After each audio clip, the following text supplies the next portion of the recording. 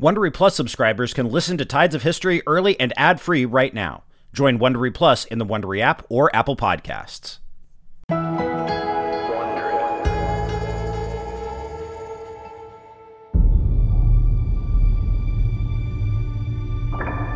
You spent a lot of time over the years on Columbus and his contemporaries. Do you have a favorite story from this period? Is there something that you think kind of encapsulates an individual or a broad trend? From the Columbus period, well, my favorite story has to be about Vespucci. I mean, I also wrote a book about Vespucci, and I was quite proud of it because I actually did discover some new stuff, including that rather amazingly for a man after whom the world's greatest superpower and vast hemisphere is named, he was a pimp. Was he really? That's great. America is named after a pimp. And when he was young, he was the sort of factotum of Florence. I mean, he was like Figaro, he was the factotum della città, and he was the fixer. If you had something shady, you went to Vespucci, and he did all kinds of really sort of morally dodgy stuff, including, he was a big channel to incarcerated criminals. But the stuff that really most impressed me were these letters from people saying to him things like, I really like the blonde one, could you fix up a brunette next time? Oh my God. So it's obvious what was really going on there. And in a way, I think it's one of the great things about America is that it is the land of the makeover, the land of the second chance. So why not be a pimp and have the whole country named after him? That is absolutely fascinating. I had no idea because I looked through some pieces of your book on Vespucci. I was just recently doing a project on kind of Columbus and early exploration and financing, which is something we can come back to a little later. So Vespucci came up in thinking about kind of networks or like financial networks and connections back to Italy and merchant banking. But I missed the bit about Vespucci having been a procurer. That is nuts. Oh, well, I'm sorry you missed the good bit. Perhaps I should have had it read. That's the unfortunate piece when you're reading books for specific things and you don't get to appreciate the narrative as a whole, No, well, I always tell my students to use the index to find what they really need. So I can't blame you. That's one of those life hacks for when you're trying to sift through information, and you don't get to appreciate books the way that kind of straightforward readers get to. Oh, well, I don't know if there is a straightforward reader. I have yet to meet one. Oh, that's a fair point. Well, hi, everybody. From Wondery, welcome to another episode of Tides of History. As always, I'm your host, Patrick Wyman. Thanks for joining me today. So, as you've just heard, we have a great guest for you here today. He's Professor Felipe Fernandez-Armesto. He's the author of numerous books, some of my very favorite ones on this period. Thank you so much for joining me today. It's very good of you to have me, Patrick. Thank you.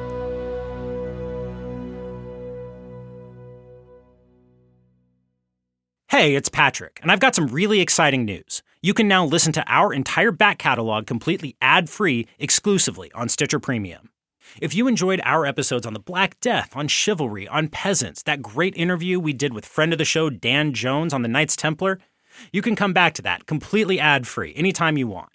In addition to our archive, you can also listen to every new episode ad-free, as well as tons of other ad-free Wondery shows like Dirty John, Dr. Death, and American Innovations. Plus, with Stitcher Premium, you'll get access to hundreds of hours of original content, audio documentaries, and exclusive bonus episodes from some of your other favorite podcasts. You can sign up now for a free month of Stitcher Premium by going to stitcherpremium.com/Wondery and using the promo code Wondery. Then, once you're signed up, just download the Stitcher app for iOS or Android and start listening. That's stitcherpremium.com/Wondery and promo code Wondery.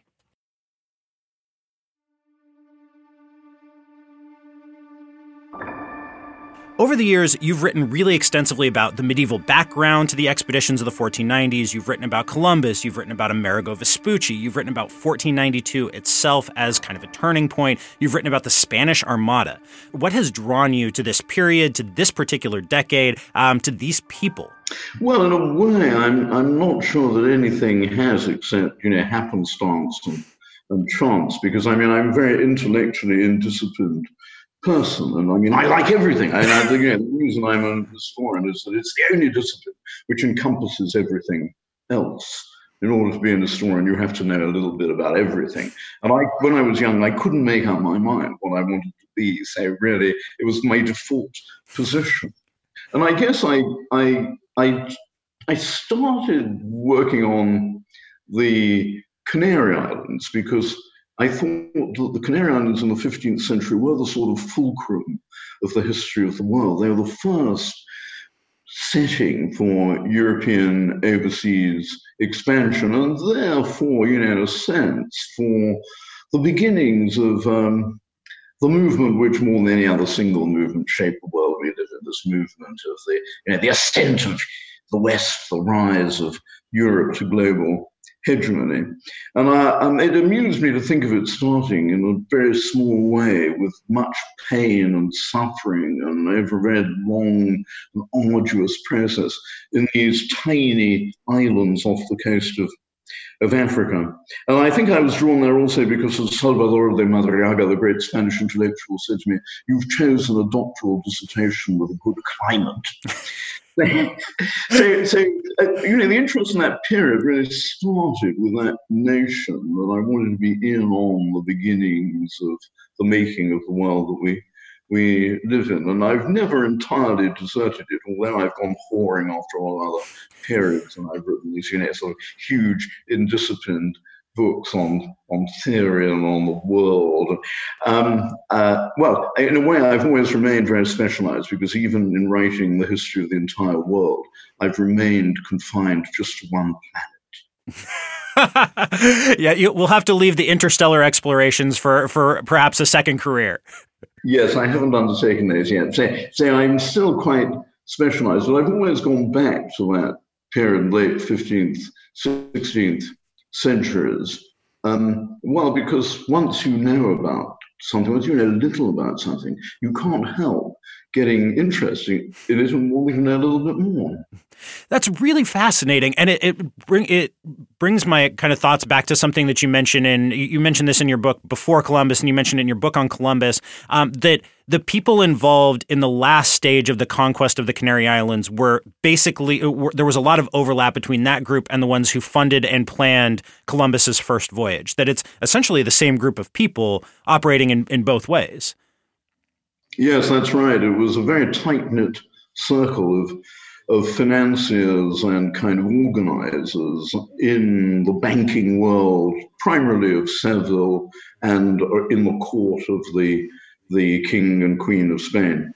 And those guys all knew each other, and they all had their hands in each other's pockets and on each other's backs, sort of patting vigorously.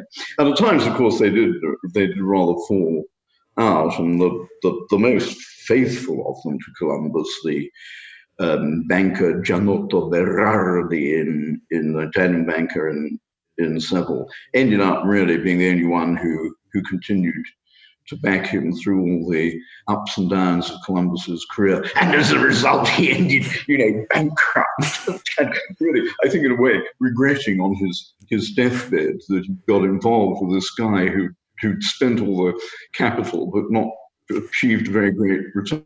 It's very poignant because, we have Berardi's will, his last will and testament, in which he refers to his daughter, and he explains how he's got no money because of all the money he spent on Columbus's voyages. And almost the last thing he does is he begs the admiral, as he calls Columbus, to look after this daughter. Mm-hmm. And that's the last we ever hear of her. We never hear of her again. So I'm not sure whether Columbus discharged that obligation. Yeah, because Columbus still owed him a vast amount of money at the time of his death, right? Because Berardi died in 1501, 1502, something like that. Well, I don't know. You're probably better at dates. I'm an historian. I've got no head for it. I like the story about T.E. Lawrence, Lawrence of Arabia, the man who led the Arab revolt against the Ottoman Empire in the First World War, who, when he was a history undergraduate at Oxford, is said to have used only one date in his final examinations, which was when the Normans conquered England in the second half of the 11th. That's my idea of a good date. So I can't remember exactly when Berardi died, but yes, it was at a low point in Columbus's own fortunes when he really failed to deliver on all his promises of opening a quick route to China and making a pack of money for his backers. And of course, he'd fallen back on the not very good idea of trying to make up for the losses by selling slaves, which the King and Queen of Spain wouldn't allow him to do because they thought it was immoral and illegal. So yes, it was a pretty poor moment, but Berardi picked a bad time to die. But maybe we all do. Yeah, that's a really interesting point there, which is, Columbus was backed by a circle of essentially profit-oriented financiers and court officials who were all, more or less rationally looking to exploit this new open world. That's a really interesting point that you hit on that a lot in your books on this period. But I think it's something that the general public is not quite as aware of. I think the way that this material gets taught is often is that these were kind of state initiatives, that they were not that they're NASA going out there to explore, but that they're a little more kind of publicly oriented than they actually were. Yeah, I'm afraid it's true that private enterprise was way ahead of the state in promoting exploration in the 15th and 16th centuries, and the state played a marginal kind of facilitating role. You had to have the backing of a king or queen, or in Columbus's case, both, in order to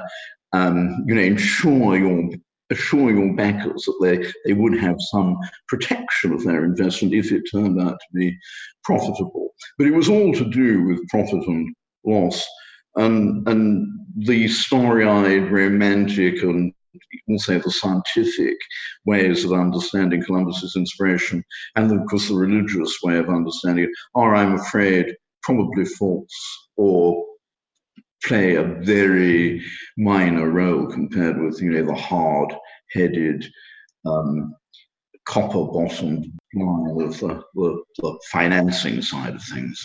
Yeah, it's a really fascinating point. It's something that comes out of a lot of the work that you've done in this period is the way in which Columbus's voyages, the other voyages of the 1490s, were very much an outgrowth of an already existing kind of closer in Atlantic world that was itself transplanted basically from the Western Mediterranean in the last couple of centuries of the Middle Ages. But it was a world of commerce. It was a world of really people who had a lot of experience in these kinds of voyages, people who had a lot of experience in financing them, in what they could expect to get back from them. And that for people like that, it was just a little further out. It was just maybe a little more speculative than they were used to, but it wasn't something unnatural and totally new. Oh, well, what a brilliant reader you are. I wish all readers would stay attentive and understand the book. Or even though you missed my story about Vespucci. I did miss that one. This aspect of things. Yes, it is a story of the Mediterranean moving out into the Atlantic and crossing it and contacting new worlds. The story starts in the Mediterranean. It starts with people like Columbus and Vespucci. These were Mediterranean guys. Columbus came from Genoa. Vespucci came from Florence. In the late Middle Ages, the initiative for Atlantic exploration came mainly from Italy and Majorca, and to some extent from the eastern seaboard of Spain. And it's really, only in the 15th century that the focus of the story really shifts to places like Seville, places in the southwestern corner of Europe that actually overlook the Atlantic. And those places depended for their impetus in this respect on input, both in terms of manpower and finance from deeper in the Mediterranean, above all from Italy. That's really interesting because it also speaks to what kind of world Europe was at this point, kind of on the cusp of global expansion, but how interconnected it was, how much movement there was between places like Italy and Spain, how much people themselves, but also ideas, goods, money, how money could flow along those same networks too. That Europe itself was pretty tightly interconnected and networked on the cusp of this move outward. Well, of course, Europe was the back of beyond. I mean, it was the butt of Eurasia. and the Arabs and the Chinese, and they all looked down on Europeans as peripheral barbarians of little interest or importance. And in a way, it being on the margins, being behind, gives you an incentive to do crazy mad things like launching voyages on an ocean. I mean, if you're really doing well, you don't attempt to innovate in such a risky, adventurous fashion. So in a curious way, this sudden eruption of European entrepreneurship was in great part an effort to catch up with greater, richer economies and civilizations further east, with whom they had really lost a lot of their earlier contacts in the High Middle Ages and the 13th, early 14th centuries. It was quite common, for Europeans to go to China. Marco Polo is the famous one, but there were scores, hundreds of these guys. In the 1340s, one of them wrote a guide to how to get to China. I mean, it's just like, sort of the blue guy. It tells you everything you need to know, including things like where to get a haircut and where to change your camels and also where to get the best prostitutes. They got everything that the 14th century traveler needs. And it tells you that when you get to China, you have to hand over all your silver, which was the only thing that it was worth taking, because the Chinese weren't interested in any other Western products. They already had everything over there. So you had to take your silver. And the guide writer explains that at the frontier, you had to change it for these funny little bits of paper. Because, of course, the Europeans didn't have paper money yet. And it's a kind of, reading that is a great moment of revelation and humility for those of us in the West, because it reminds us that our part of the world was, way behind the Chinese and to a great extent behind Islam and India as well in this period. And they had to do something to catch up, to break out of their isolation. So all those contacts really disappeared in the late 14th century with the fall of the Yuan dynasty and the rise of the Ming and the interruption of trans-Eurasian trade routes across the Silk Roads. And all of that linkage, which had formerly enriched and informed European civilization, had to be restored somehow. And the crazy notion of doing it by heading west was a desperate measure, I think. Absolutely. It's one of the things, I mean, maybe my favorite anecdote about this period of exploration is the trade goods that Vasco da Gama showed up in Calicut with, where he shows up with like 6 wash basins, a bale full of poor cloth, a barrel of rancid butter, some honey, and some coral to trade. And it's like walking into an Apple store with a sack full of pennies and some potatoes and expecting to exchange it for the best goods that you can possibly get. Yes, in a way, the reason why Indian potentates didn't just kill Vasco da Gama was that he didn't seem to be a threat. He was, these guys, it was like they took pity on them. It's like trading with him was like giving a cup of coffee to a down and out on the street. And of course, the Europeans, it took them a long time to realize that in order to trade successfully in these richer economies, they had to find new products. So that contempt for the Westerners continues really almost throughout the period, and I think it helps explain why these rich Oriental kings and princes allowed the Westerners into their country. It was because they were poor that they were not a threat.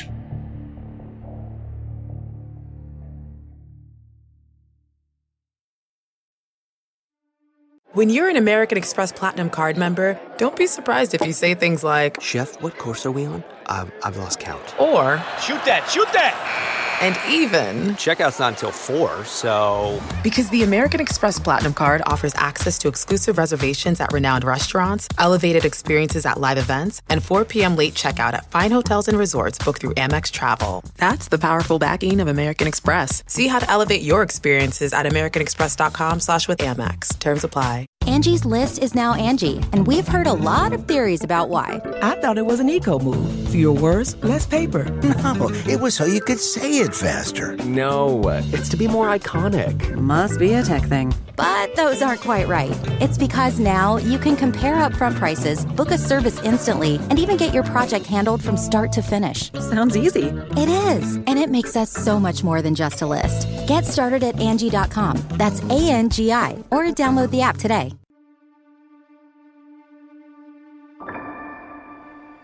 I think a flaw in the popular perception of this period as a whole and of kind of the global expansion of the West, which is that it wasn't an immediate thing. Like this took quite a long time to get to the point, for example, where Indian Ocean trade was fully dominated by Europeans. That didn't happen until well into the 17th century, well after the establishment of the Dutch East India Company. That most of that trade is still in the hands of kind of people who are native to the region for quite some time.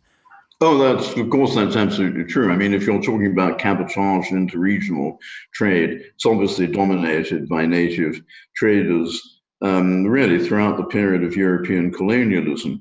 What those Dutch guys in particular, and to some extent the Portuguese, the British, the French, and the Spanish did, was to add to the shipping stock. I think that was really vital, because these economies were so rich and there was so much trade available that they never had enough shipping of their own to handle it. So again, they didn't mind when these strange Europeans arrived. They were kind of indulgent towards them, because however uncivilized, barbaric, filthy, smelly, and obstructive they were, at least they had ships that could be used to increase the amount of trade. And the second big thing that they did was they opened new trade routes which linked these economies with Europe and parts of Africa that they previously hadn't attained, and with the New World.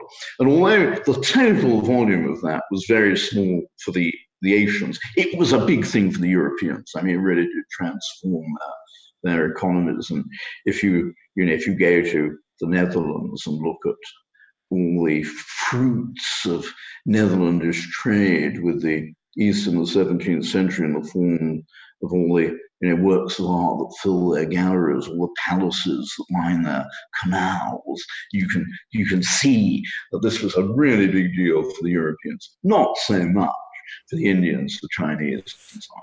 No, not so much. Well, that's a really fascinating point, because it speaks to just how relatively impoverished Europe was, that tapping a tiny percentage of the existing trade in those markets was enough to transform economies and transform political balances. I think that's absolutely right. Whereas, if you read most of these Western histories, you wouldn't realize that overwhelmingly the vast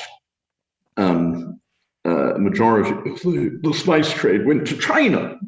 What came to Europe was tiny by comparison, and most of the world's silver was absorbed by the Chinese economy. The output of Spanish mines in the New World was a really important source of new liquidity in the global economy, but it didn't shift the economic center of gravity away from China. China, of course, continued to export to the West more than it imported until the 1860s or 1870s. Mm-hmm, mm-hmm. Yeah, that's really interesting. I mean, I keep coming back to the idea of Europe as a backwater and the ways in which that forced Europeans outward into the world.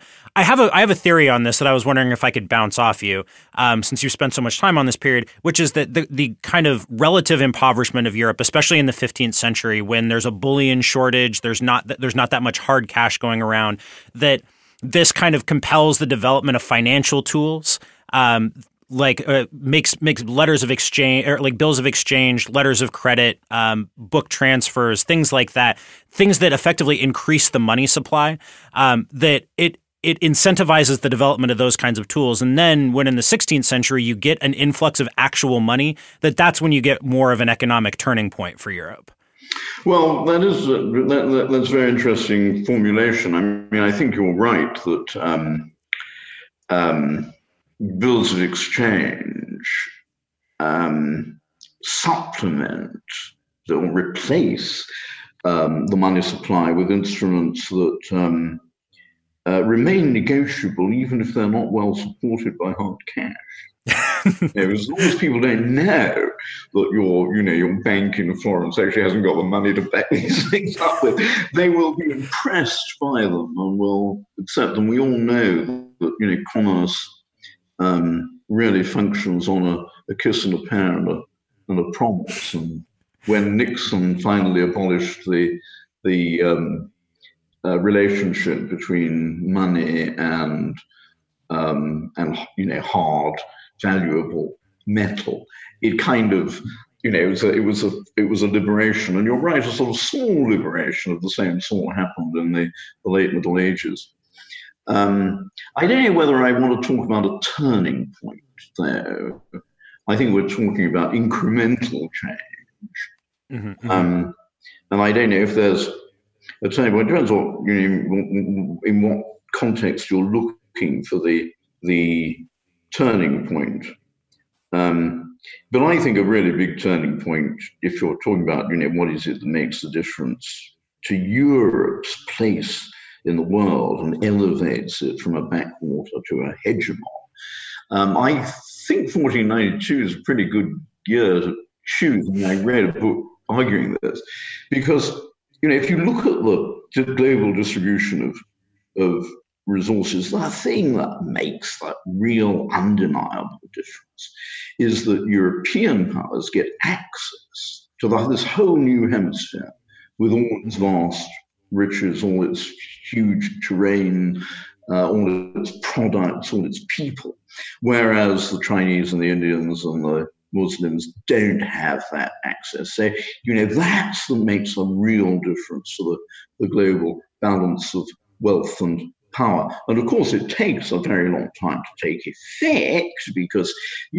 you can't exploit this territory all at once if you're a bunch of backward barbarians from the butt of the world. It takes some centuries, really, to get the yield back from the New World. But having the exclusive access, to me, is the critical difference. And if there's one thing, therefore, that constitutes a turning point, if there's one thing that constitutes a turning point, I would say that's. Yeah, it's the eventual exploitation of the Americas as a source of raw materials, as a source of just straight up bullion to use for exchange in foreign markets. That to you is kind of the best explanation for the rise of the West? It's bullion, it's timber, it's land to grow food on. It's native labor in the Spanish parts of the New World. The English weren't particularly interested in native labor. They tended to exterminate or expel it. But native labor, the total amount of manpower, the fact that these lands become increasingly densely populated, that they give access to further new frontiers. It's all the natural products, the furs, the timber, the dye stuffs. It's just a bonanza. Mm-hmm. I mean, especially for guys who were so far behind in economic terms by comparison with their rivals further east up to the time the New World came within their purview. So I want to bring it back around to the kind of the beginning of that, to 1492 and Columbus. I mean, so you've spent as much time with Columbus's writings as just about anybody in the world. What's your take on him? How do you think about Columbus? How do you evaluate him? Well, morally, I evaluate him quite a low level because he was, I don't know, this one allowed on a podcast which I hope will be listened to by people of all ages and both sexes. One allowed to say he was a shit. I mean, that's what he was. I mean, he was pretty unkind to the women who loved him.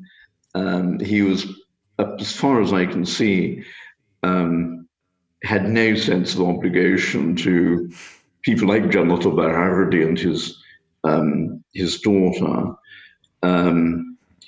He dealt, perhaps understandably and inescapably, pretty ruthlessly with those enemies that were at his mercy. He was mendacious. He couldn't put two sentences together, lying. He had this terrible chip on his shoulder. I mean, he was a man of limitless social ambition who came from a very modest background. And really, the great quest of his life wasn't for a new world or for, scientific discoveries. It was for social advancement. What he really wanted was to arrive. It didn't matter to him really whether he arrived in China or America or a new continent or a new island. What he wanted to do was arrive socially, become a great lord. And he always pretended that he had great lords amongst his ancestors. His real inspiration was his reading. He read, like everybody else at the time, he read the 15th century equivalent of station bookstall Pulp Fiction, which was chivalric romance. It was these stories very often set at sea in which a hero who's down on his luck goes to sea and finds an island and combats monsters and giants, and the usual fade out is he marries a princess and becomes a great man. And that was the trajectory which all these early explorers were trying to fulfill in their own lives. He wasn't, at the start of his career, in my opinion, a very religious person. I think that, like so many of us, he only turned to God when things went wrong. So there's a lot to be said against him in terms of his moral character. On the other hand, you've got to admire his daring. I mean, to attempt to cross an ocean which, according to all scientific opinion, the day was unnavigable. I mean, it's too wide to cross. You would run out of food and water long before you got to the other side. So I think you've got to count all those moral failings against him, and you've got to give him a big plus for courage. And it really was world-changing courage. Once he got there, of course, his behavior again was rather morally equivocal. But he wasn't the, ruthless fautor of imperialism and genocide that some people make out. He had a very mixed and equivocal and uncertain attitude to the indigenous people. And at many times he expresses profound admiration for them, in some ways exhibiting a sensitivity uncharacteristic of his era. When he beheld their nakedness, he really struggled to understand it, than his fellow Europeans were. I mean, he also, saw them as exhibiting a kind of primitive innocence and representing the golden age of which classical poets sang. But of course, his experience of them was very mixed. On his second voyage, he got there and he found they'd massacred his garrison, and that didn't boost his view of them. He ended up, as we were saying earlier, having failed to deliver on all his financial promises, having really no recourse except to exploit the slave trade as a way of trying to make some money. And of course, he was obliged really to resort to violence in order to make the colonial project possible. And those are all, serious shortcomings, but if you understand them in the context of his own conflicted perceptions of the natives, you see them as equivocal, not as merely evil.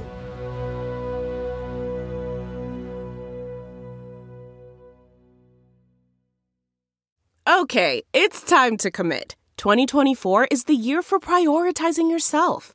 Begin your new smile journey with Byte, and you could start seeing results in just 2 to 3 weeks.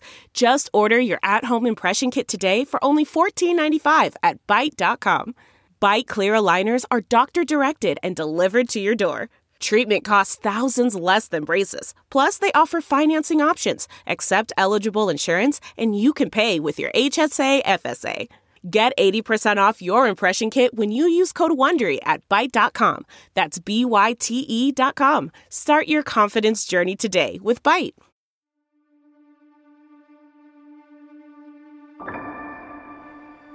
That's a really fascinating point. It's the thing that I really liked about your biography of Columbus and your subsequent work of him was, first of all, we know a lot about Columbus. We have a lot of access to Columbus's inner life, to things that he did, to the way that he thought about things that we generally don't for people of this period or earlier. Like we have there's a lot that we can know about Columbus in a way that's not true of other people.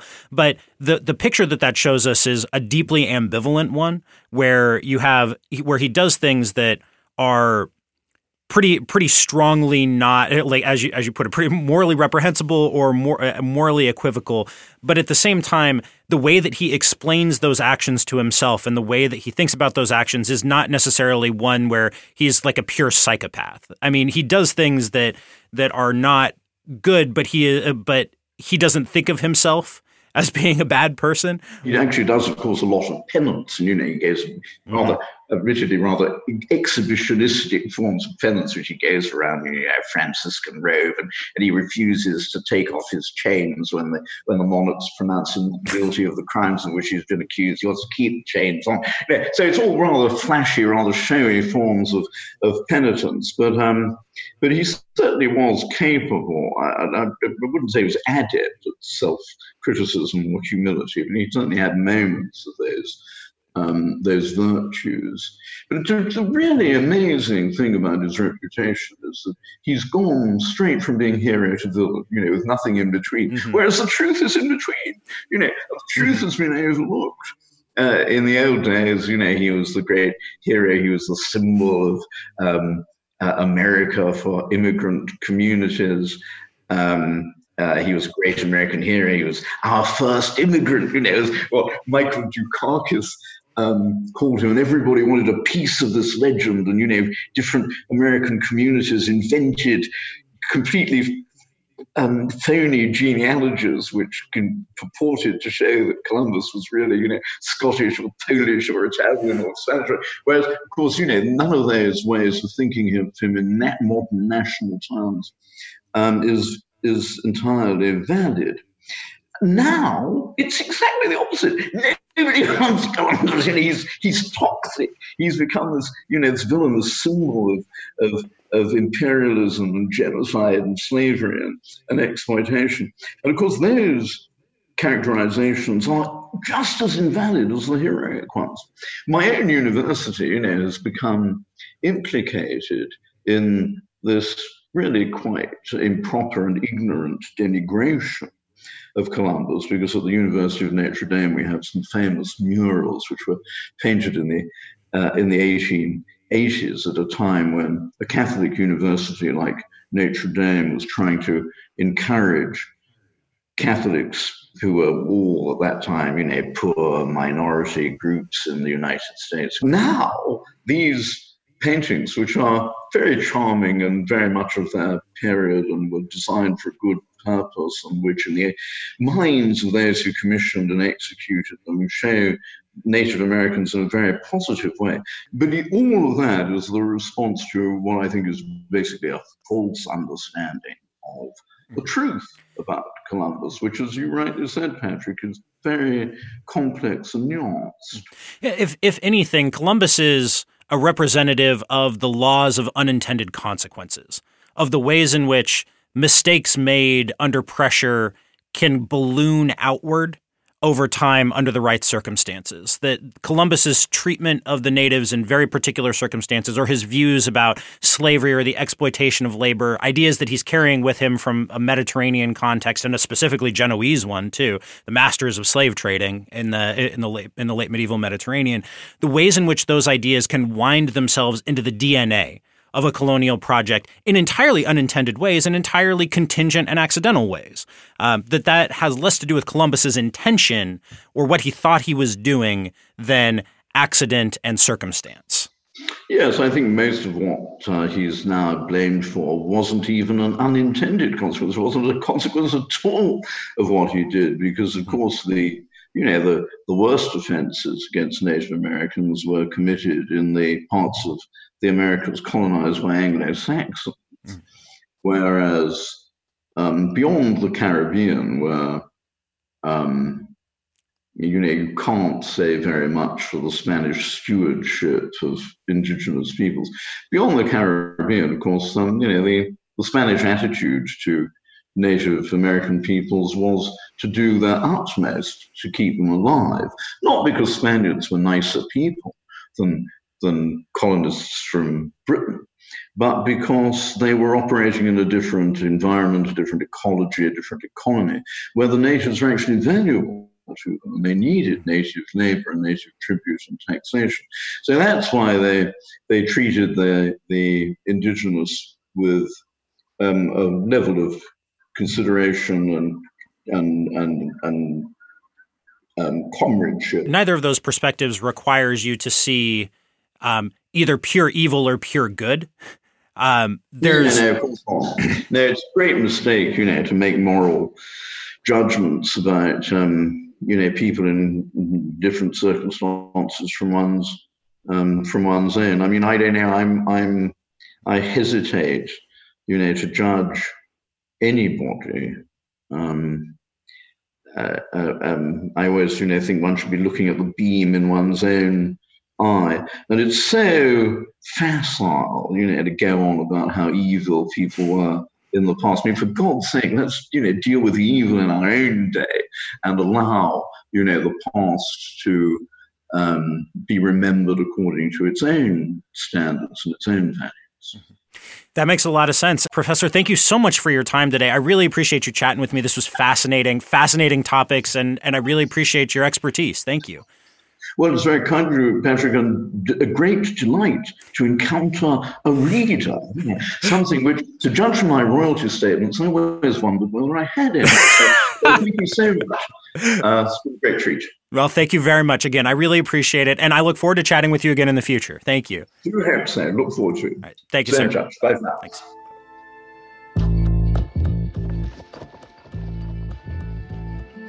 Be sure and drop me a line if you'd like to chat about the fall of the Roman Empire or the rise of the modern world. You can find me on Twitter at Patrick_Wyman or on Facebook at Patrick Wyman MMA. You can follow the show and send us your questions at Tides History. Tides of History is written and narrated by me, Patrick Wyman. The sound engineer is Sergio Enriquez. Tides of History is produced by Leah Sutherland. From Wondery, the executive producer is Hernan Lopez. Thanks again for listening. Until next time, this has been Tides of History.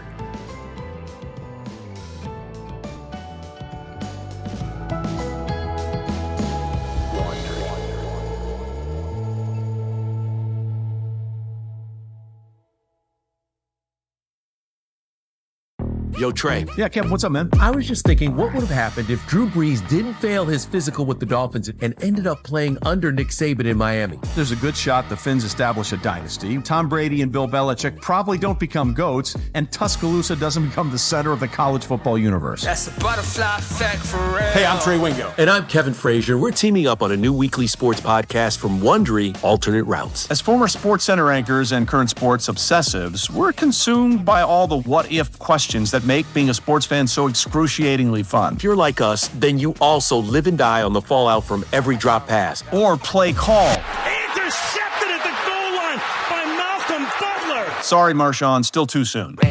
Each week on Alternate Routes, we'll take a flashpoint in sports, break down what actually happened, then explore every alternate scenario and the ripple effects it would have caused. Follow Alternate Routes on the Wondery app or wherever you get your podcasts. You can listen early and ad-free right now by joining Wondery Plus.